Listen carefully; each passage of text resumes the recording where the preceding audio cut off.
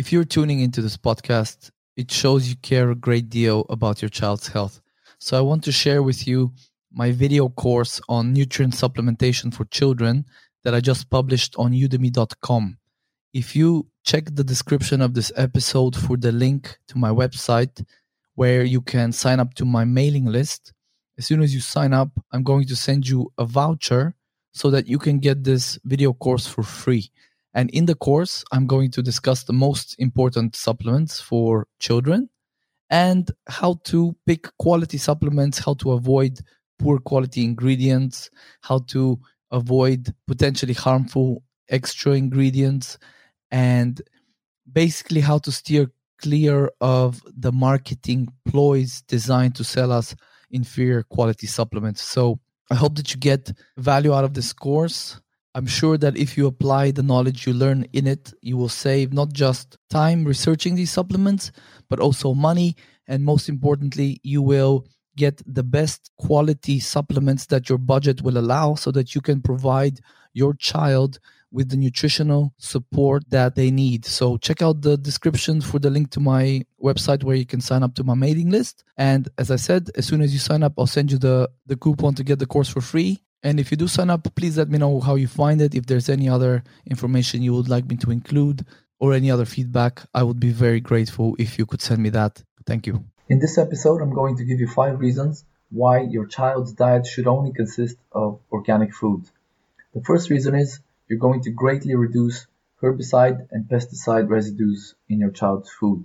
We know that non-organic foods are sprayed with tons of herbicides, pesticides, fungicides, chemical fertilizers, and a ton of other chemicals that we don't even know what's on the food, right?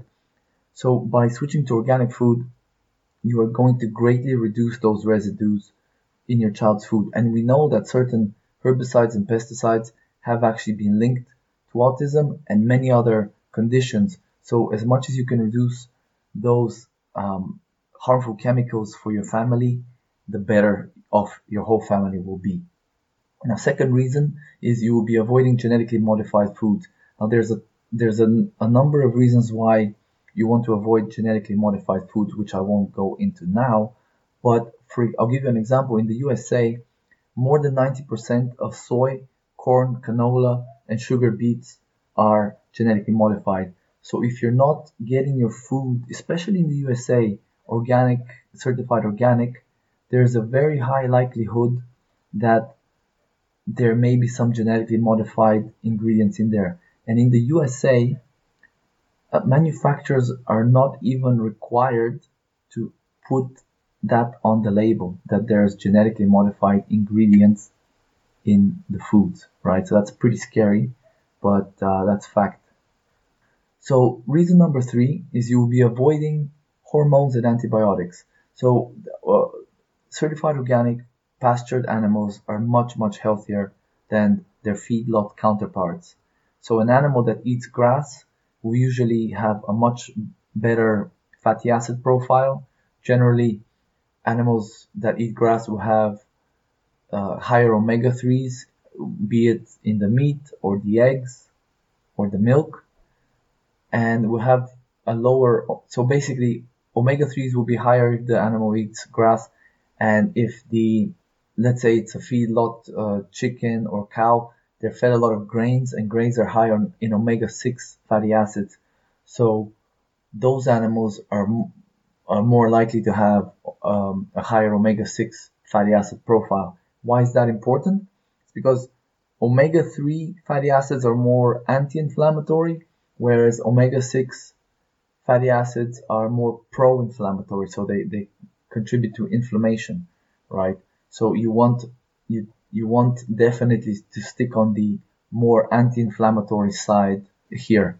And not only are feedlot, farm, mass-produced, factory-farmed animals, not only is it just a horrible, inhumane farming practice, the animals are not allowed to roam around in the sunshine, getting fresh air. They're bunched together. They're a lot unhealthier, so they're given more antibiotics. They're given growth hormones to grow faster. So it's just a horrible way for the animals to live, which results in a sick animal, which results in low quality foods, and then you don't want to give to feed sick animals to your family, because this will not be a health promoting food. So you want healthy animals, organically raised, pastured as much as possible, out in the sunshine, and these foods will be a lot more health promoting, basically, right? So next up, number 4 is you'll be reducing heavy metal exposure. So certain heavy metals, such as mercury and arsenic, are very effective antimicrobial and antifungal agents.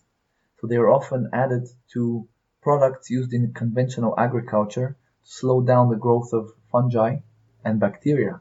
I'll give you a quick example. Mercury is added to the feed used in fish farming to basically to prevent the spread of mold and bacteria. And mercury is also sometimes added to seeds to preserve them. On the other hand, organic farming, they never use anything that has intentionally added mercury and things like that. I'm not saying organic farming will be perfect. There's always the risk of some cross contamination. For example, if an organic farm is next to a conventional farm, there may be some runoff. So it's not necessarily the case that you will 100% reduce all of those pesticide, herbicide exposures and things like that, but you will go a long way in reducing them. And just because there's a risk for cross contamination, it does not mean that organic food is not worth the investment. And finally, point number 5, organic food has been shown to be more nutritious than conventional food. So I have in my book, I cite a study where here's what the researchers state in the study. In conclusion, organic crops on average have higher concentrations of antioxidants, lower concentrations of cadmium, which is a heavy metal, and a lower incidence of pesticide residues than the non-organic comparators across regions and production seasons, right? So this study is actually a meta-analysis, which is a study of studies, or an analysis of multiple studies. And in this particular one, they analyzed 343 peer-reviewed publications that showed meaningful differences in the composition of organic and non-organic foods, right? So almost 350 studies were looked into, and the researchers concluded that not only does organic food have less pesticide residues and cadmium, it tends to have higher levels of antioxidants. So here's another quote from that study.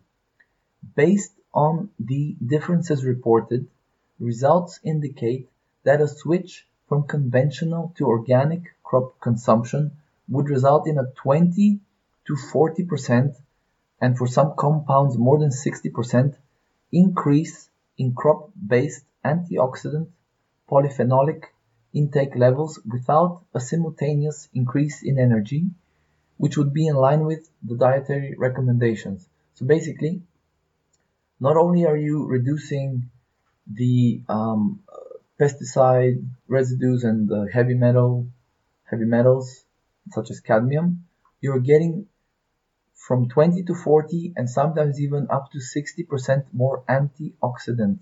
Now, why is that good for children? Is because they eat little food in terms of volume. So the more nutrition you can cram into every bite, the better. And so to sum up, right, not only are you avoiding all of those horrible chemicals that have been linked to many diseases, disorders, and conditions, including autism, you are actually getting more nutritious food. And there's been a lot of propaganda saying that there's some sham studies where they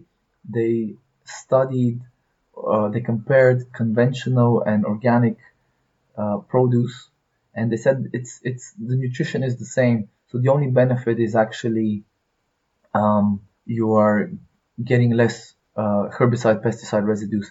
But that's actually that's kind of been debunked. It appears that large conventional agriculture producers, bought smaller organic farms or certification bodies, and there was a lot of kind of corruption there, as is the case, right? So a lot of those studies can be trusted. This particular study I quoted, they looked at 343 peer-reviewed publications, right? So this is a lot better quality than a lot of the research coming out in the mainstream saying, organic foods, are they really worth it? Of course they're worth it.